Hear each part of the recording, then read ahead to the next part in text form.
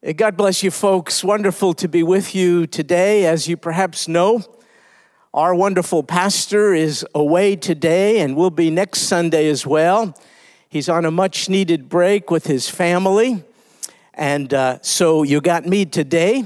And next week gets even better. Our own wonderful Dr. Denny Autry will be bringing a very fine message from the Word of God. Today I have the privilege of doing so.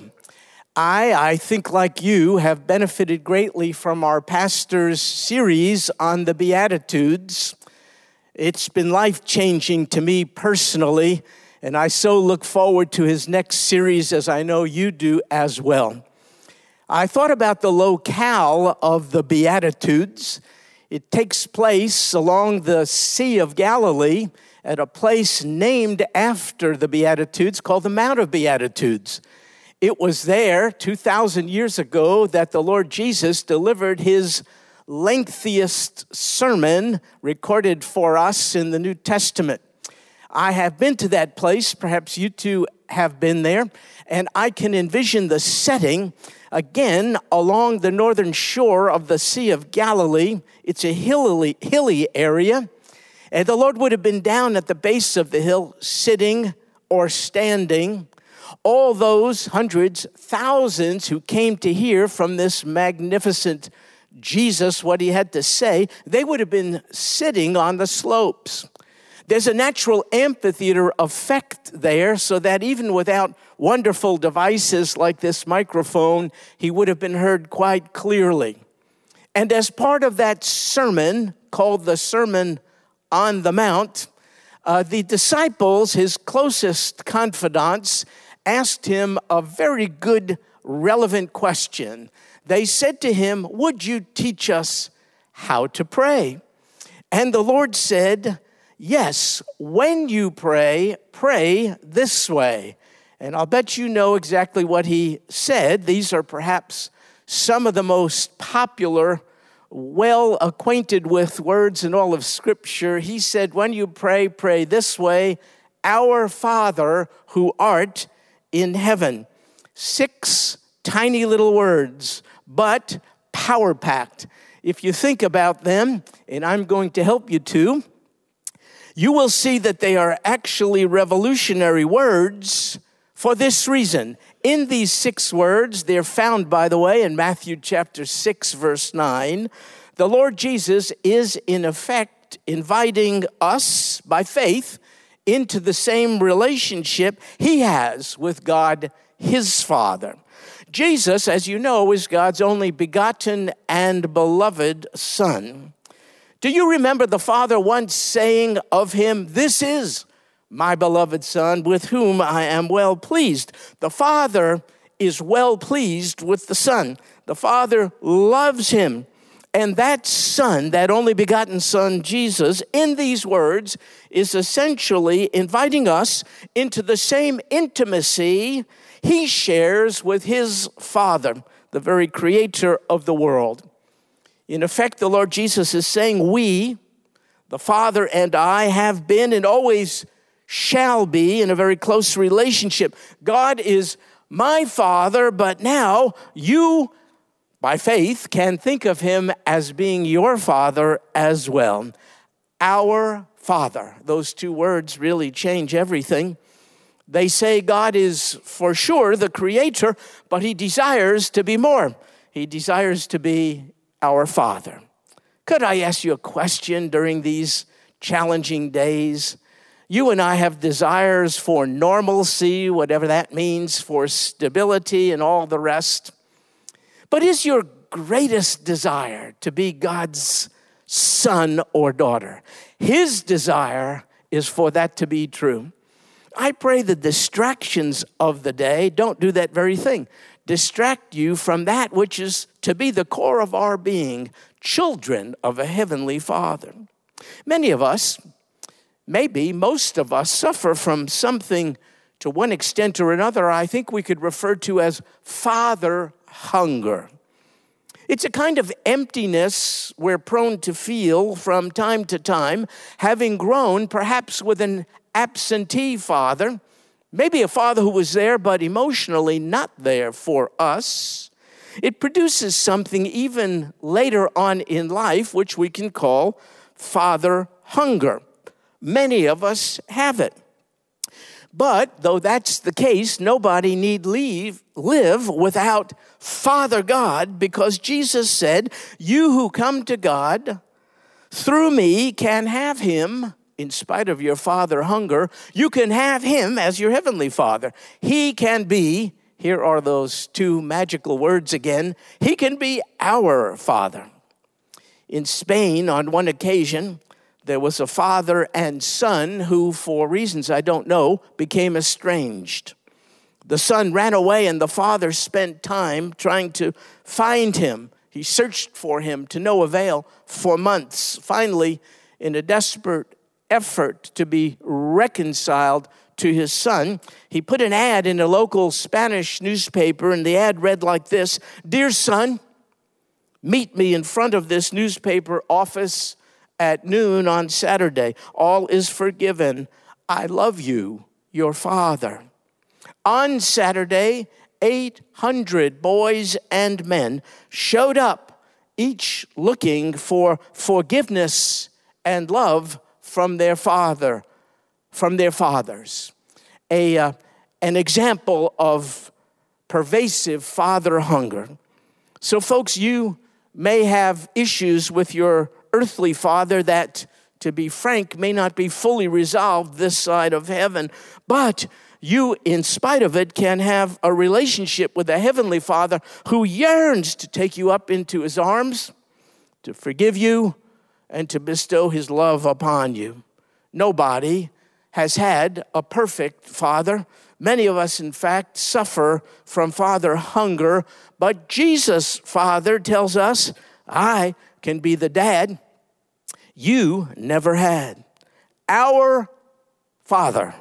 Please feast on those words. In those two words, the Lord, in effect, is saying to those who believe on him, who have accepted him, who have made their approach to the Father through the Son, you can live as if my Father is your Father.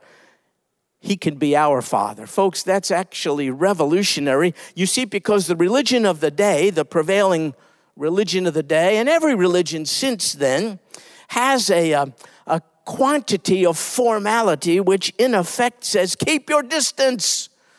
You cannot be on familiar terms with the unapproachably holy deity you call God. But Jesus says, not true.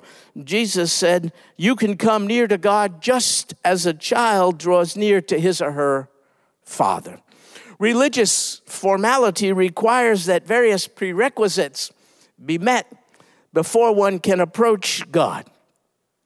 I remember when I was a young Jewish boy, I was in Brooklyn, New York, visiting grandparents.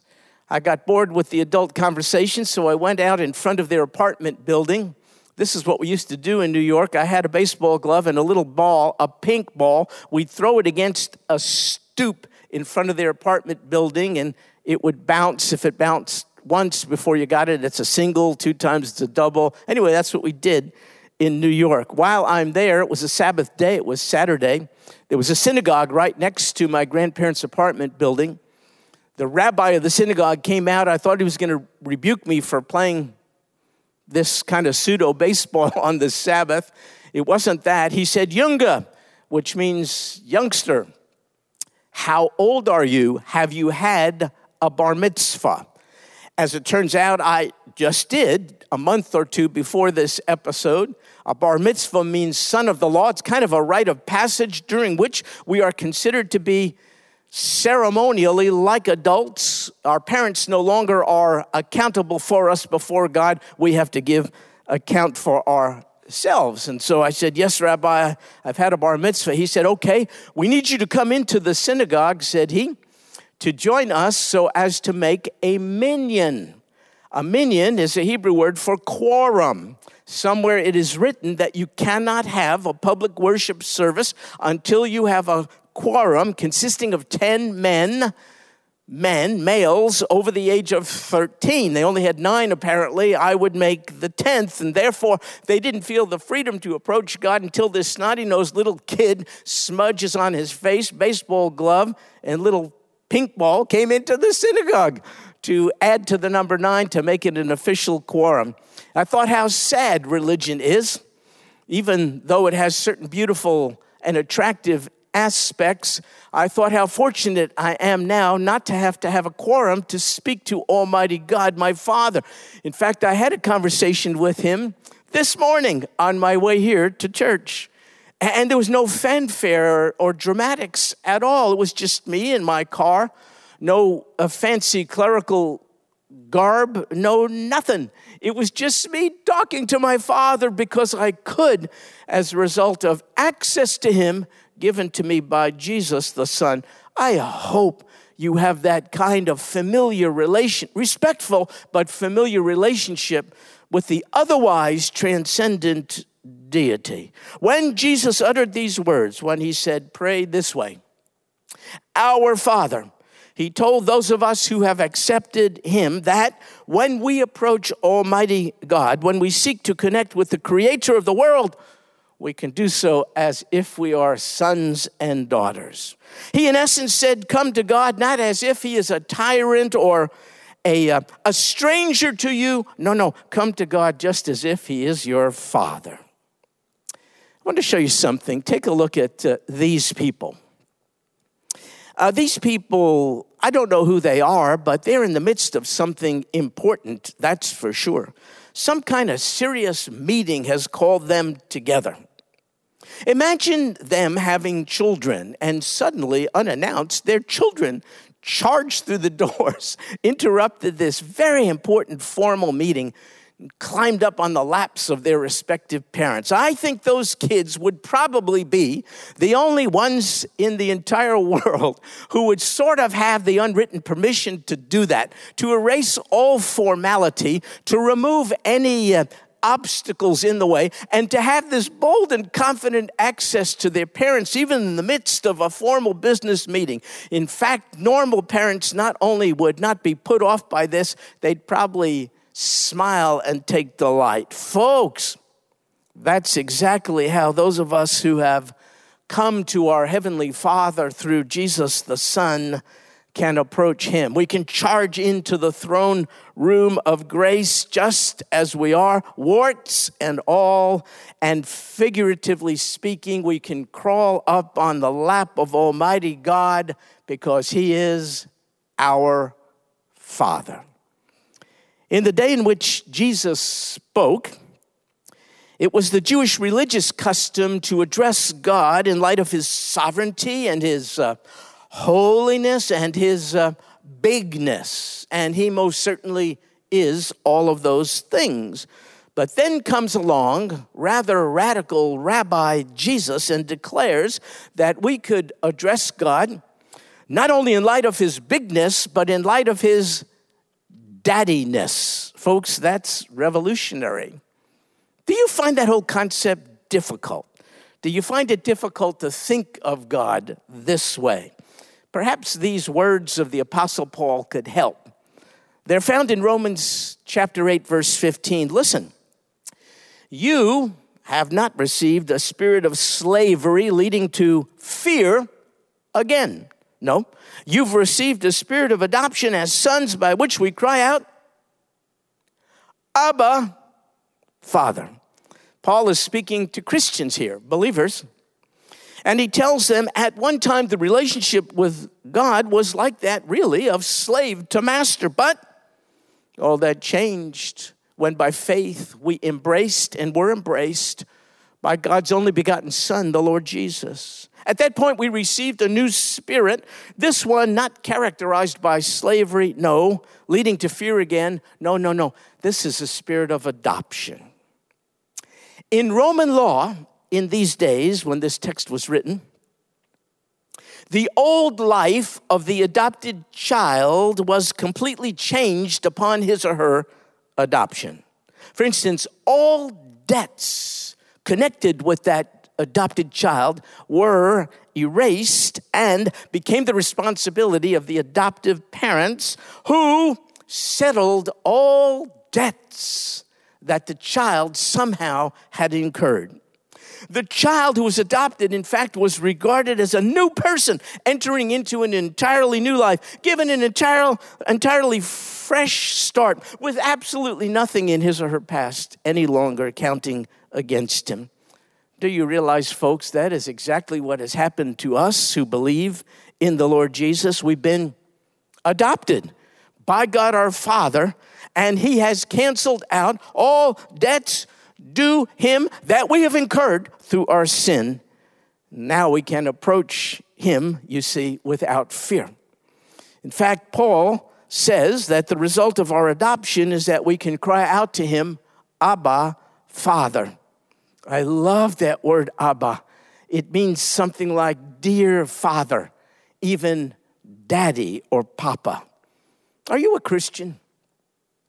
If so, you can cry out to your new father, to Abba, as Daddy, as Papa, as dear Father. Now, I want to tell you something. I know this to be true because I'm from a Jewish background. Jewish people in the Lord's day, Jewish people today do not refer to God as Abba. In fact, that would be considered to really overstep one's ground. Jewish kids, you can hear them in Israel today and in other places where there's a Jewish community. You might hear them call out in a crowd, Abba, Abba. Well, they have in reference there their earthly dad, their father. But no Jewish person would feel the permission to call out to Almighty God as Abba, Father. And yet, the very Jewish Jesus did that very thing. And that very Jesus gives us permission, you see it in Romans 8:15, to refer to God in the same way as he did, Abba, Father. Do you find it difficult to think of God this way, as your daddy, as your papa? Can I play counselor just for a little bit and diagnose your situation?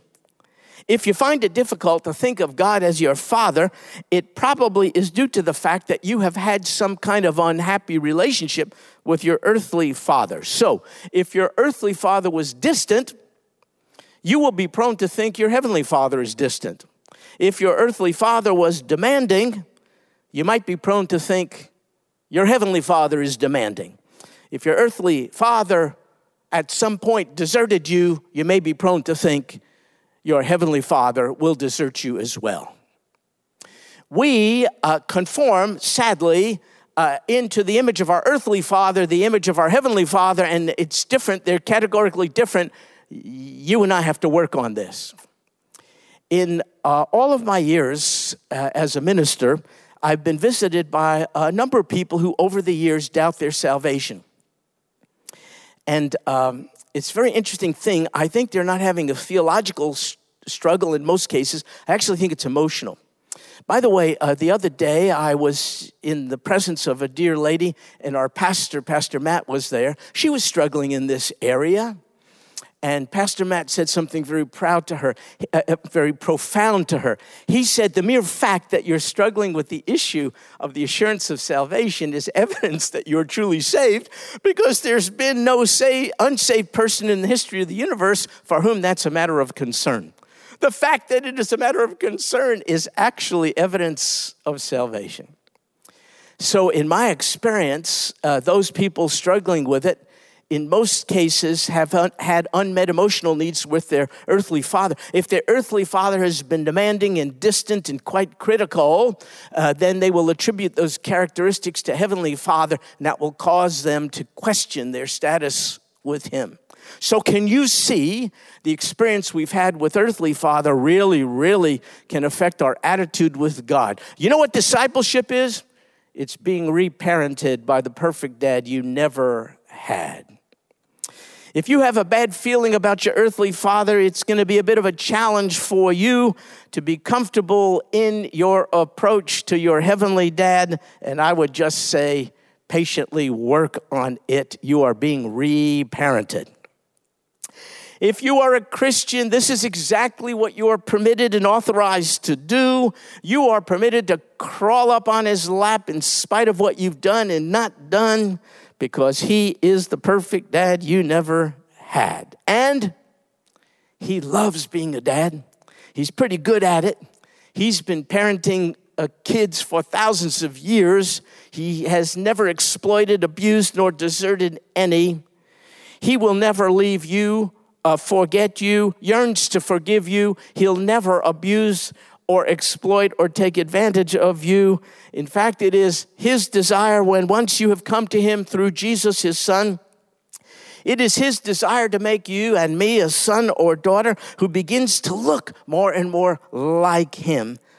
And that means he's not ashamed to be in association with us at all. In fact, he wants people to see the connection between you and him. He wants people to say, you know, you are beginning to look more and more like your Father.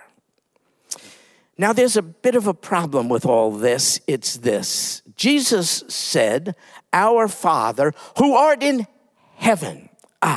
So that's a problem.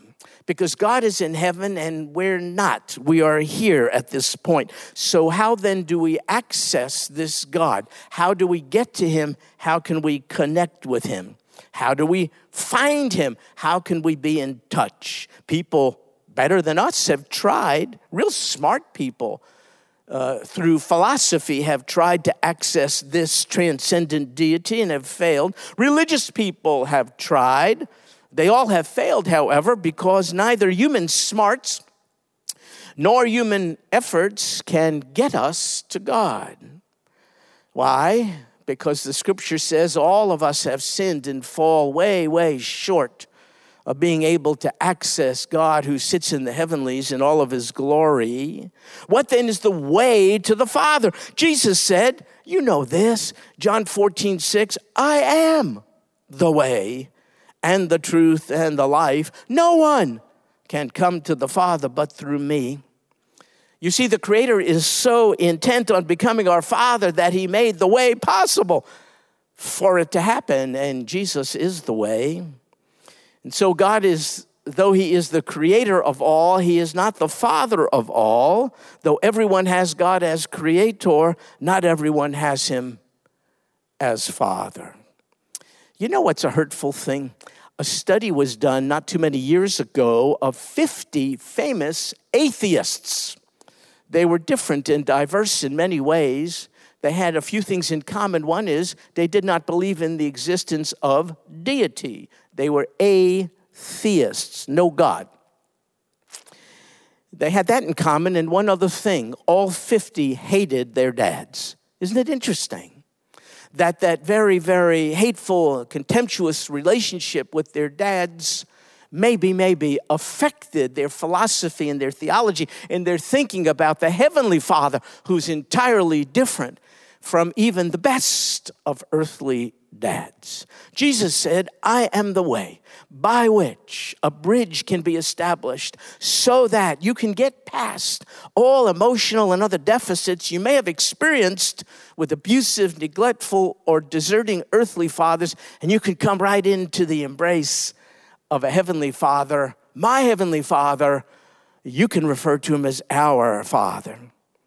In fact, it says in John chapter 1, verse 12, to those who believed in Jesus' name, he gave the right, the privilege, the power to become children of God.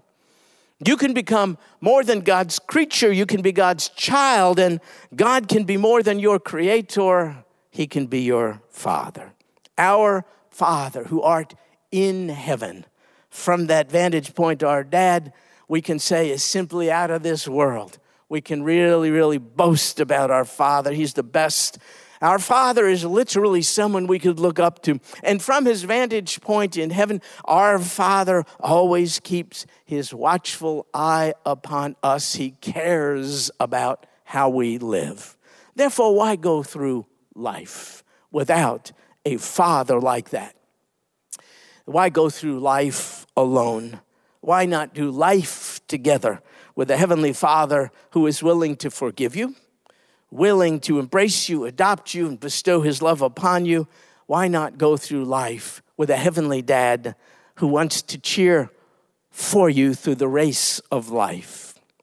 Some time ago, I read this poem by a man named D.H. Rothberg. It's one of my favorites. It's called The Race. It's so good, I want to repeat it again. And as I do, would you put yourself into the story? Imagine yourself to be the little boy running the race to win, but stumbling in the process. And imagine, Almighty God, your heavenly Father, being the dad on the sidelines, not criticizing, but cheering you on in the race of life. Put yourself in the mix. Listen to this poem, The Race by D.H. Rothberg. A children's race, young boys, young men, how I remember it well. Excitement, sure, but also fear. It wasn't hard to tell. They all lined up so full of hope, each thought to win that race, or tie for first, or if not that, at least to take second place. And fathers watched from off the side, each cheering for his son, and each boy hoped to show his dad that he would be the one. The whistle blew, and off they went, young hearts and hopes of fire. To win and be the hero there was each young boy's desire. And one boy in particular, whose dad was in the crowd, was running near the lead and thought, oh, my dad will be so proud. But as they speeded down the field and across a shallow dip, the little boy who thought to win lost his step and slipped. Trying hard to catch himself, his hands flew out to brace. Amid the laughter of the crowd, he fell flat on his face. So down he fell, and with him hope. He couldn't win it now. Embarrassed, sad, he only wished to disappear somehow. But as he fell, his dad stood up and showed his anxious face, which to the boy so clearly said, get up and win the race. He quickly rose, no damage done, behind a bit, that's all, and ran with all his mind and might to make up for his fall. So anxious to restore himself, to catch up and to win, his mind went faster than his legs. He slipped and fell again. He wished then he had quit before with only one disgrace. I'm hopeless as a runner now. I shouldn't even try to race. But in the laughing crowd, he searched and found his father's face, that steady look which said again, get up and win the race. So he jumped to try again, 10 yards behind the last. If I'm going to gain those yards, he thought, I've got to run very fast. Exerting everything he had, he gained 8 or 10, but trying so hard to catch the lead, he slipped and fell again. Defeat. He lay there silently, a tear dropped from his eyes. There's no sense in running anymore. 3 strikes, I'm out. Why even try? The will to rise had disappeared. All hope had fled away. So far behind, so error-prone, a loser all the way. I've lost, so what's the use, he thought. I live with my disgrace. But then he thought about his dad, who soon he'd have to face. Get up. An echo sounded low. Get up and take your place. You were not meant for failure here. Get up and win the race. With borrowed will, get up, it said. You haven't lost at all. For winning is no more than this, that you rise each time you fall. So up he rose once more, and with a new commit, he resolved that win or lose, at least he wouldn't quit. So far behind the others now, the most he'd ever been, still he gave it all he had and ran as though to win. 3 times he'd fallen, stumbling. 3 times he rose again, too far behind to hope to win. He still ran to the end. They cheered the winning runner as he crossed the line first place, head high and proud and happy. No falling, no disgrace. But when the fallen youngster crossed the line last place, the crowd gave him the bigger cheer for finishing the race. And even though he came in last and head bowed low, unproud, you would have thought he'd won to listen to that crowd. And to his dad, he sadly said, I didn't do so well. To me, you won, his father said. You rose each time you fell. And now when things seem dark and hard and difficult to face, the memory of that little boy helps me in my race. For much of life is like that race, with ups and downs and all. But what you have to do to win is rise each time you fall. Quit.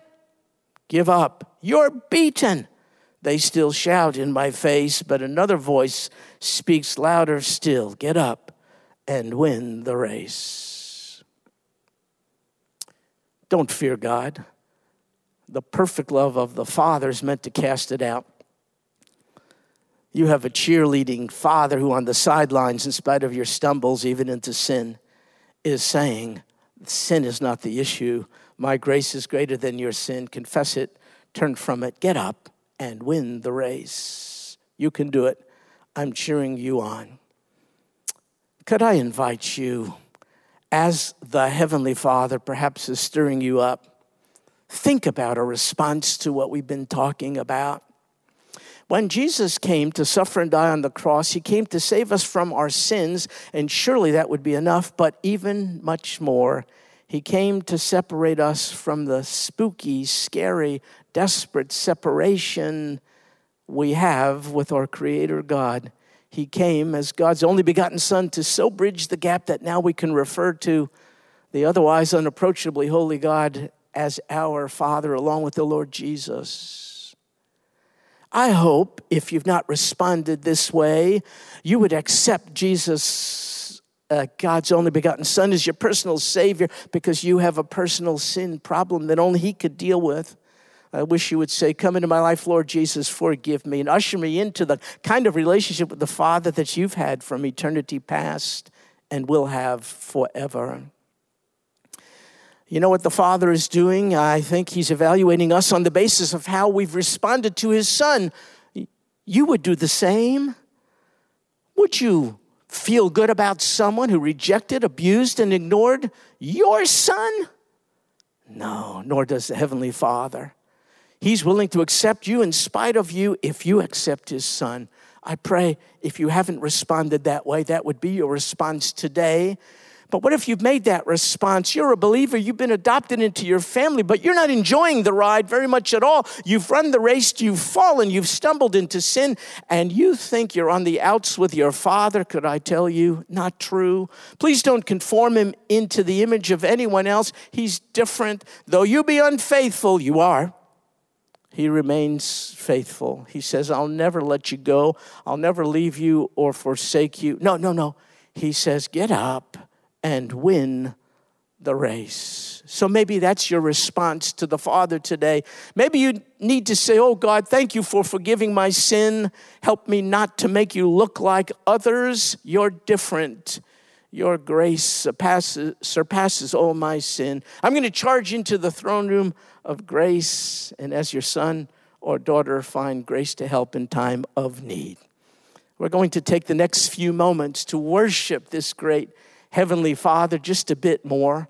And during that time, you have an opportunity to respond. You see on your screen a way to do it. Even during these unusual days, you can respond, electronically. We invite you to do so. We will respond back to you. So during the next few moments as we continue to worship, would you please listen to your heart? What is God, the Heavenly Father, saying to you? What is He stirring you up to do? Please respond to the Father in light of what He's encouraging you to do. Now let's continue our worship. Lord Jesus, thank you so much for coming, for being the bridge only you could be. You're the Son of God on the divine side, Son of Man on the human side. Therefore, you can join us to your Heavenly Father. And what a blessing it is not just to be forgiven of sin, but to be adopted into your family, forever family, and to have the same relationship with the Father that you do. Thank you, O God. Even in this unusual day of much hardship, thank you for the intense, inexpressible joy of knowing you as Abba, Father. And this we pray in Jesus' name. Amen.